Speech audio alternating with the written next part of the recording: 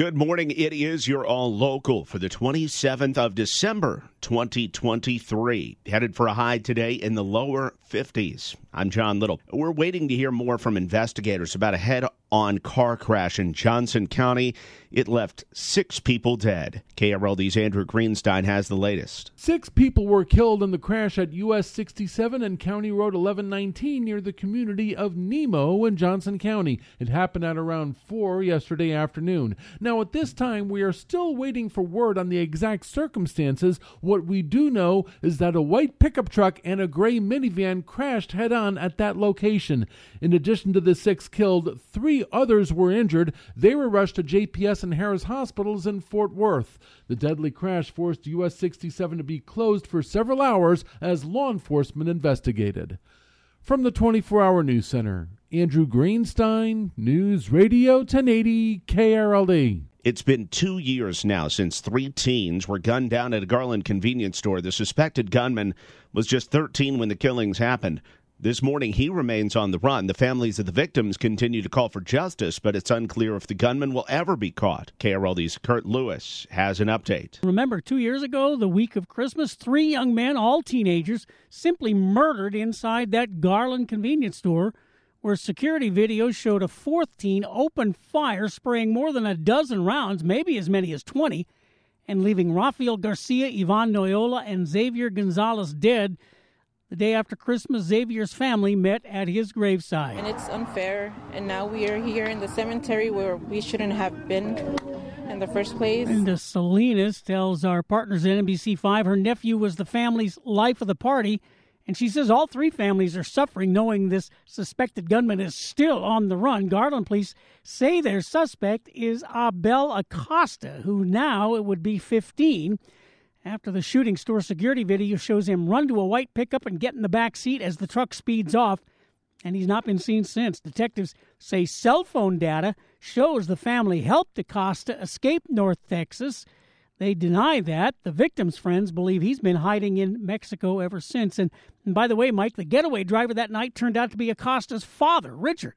He's now doing life behind bars after being convicted of capital murder early this year. Now that the murder case against a Farmers Branch cop has been resolved, a civil suit in the case can move forward.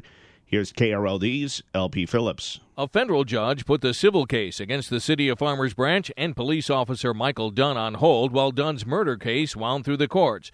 Now that a criminal court judge has cleared Dunn, he could resume work and the federal lawsuit can move forward. In 2019, Dunn was a Farmers Branch officer who was part of a task force that had its eyes on Moreno, who was driving a stolen truck. As police moved in, Moreno began driving off. A video played at the criminal trial shows Dunn shooting as Moreno went by.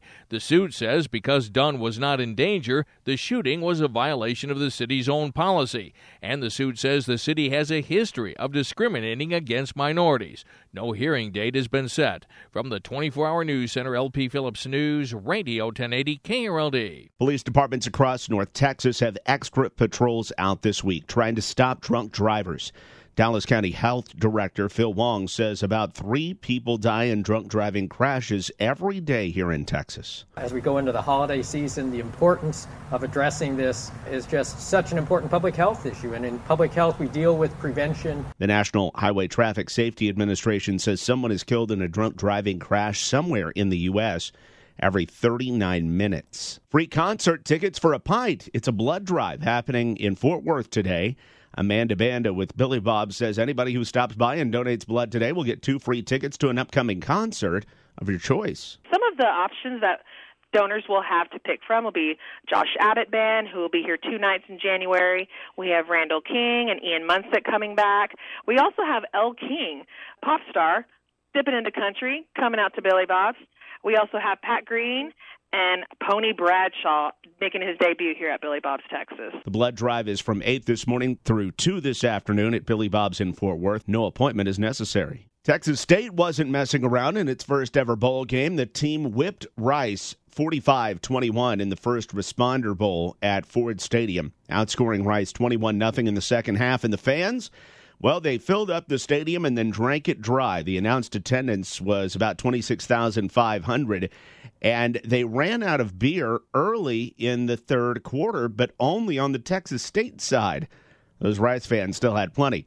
Speaking of SMU, they play tomorrow in the Wasabi Fenway Bowl up in Boston. The Ponies are 11-2 on the season. They're 10-point favorites over Boston College. Tonight, Texas A&M takes on Oklahoma State in the Texas Bowl in Houston. Tomorrow night, Oklahoma plays Arizona in the Alamo Bowl in San Antonio.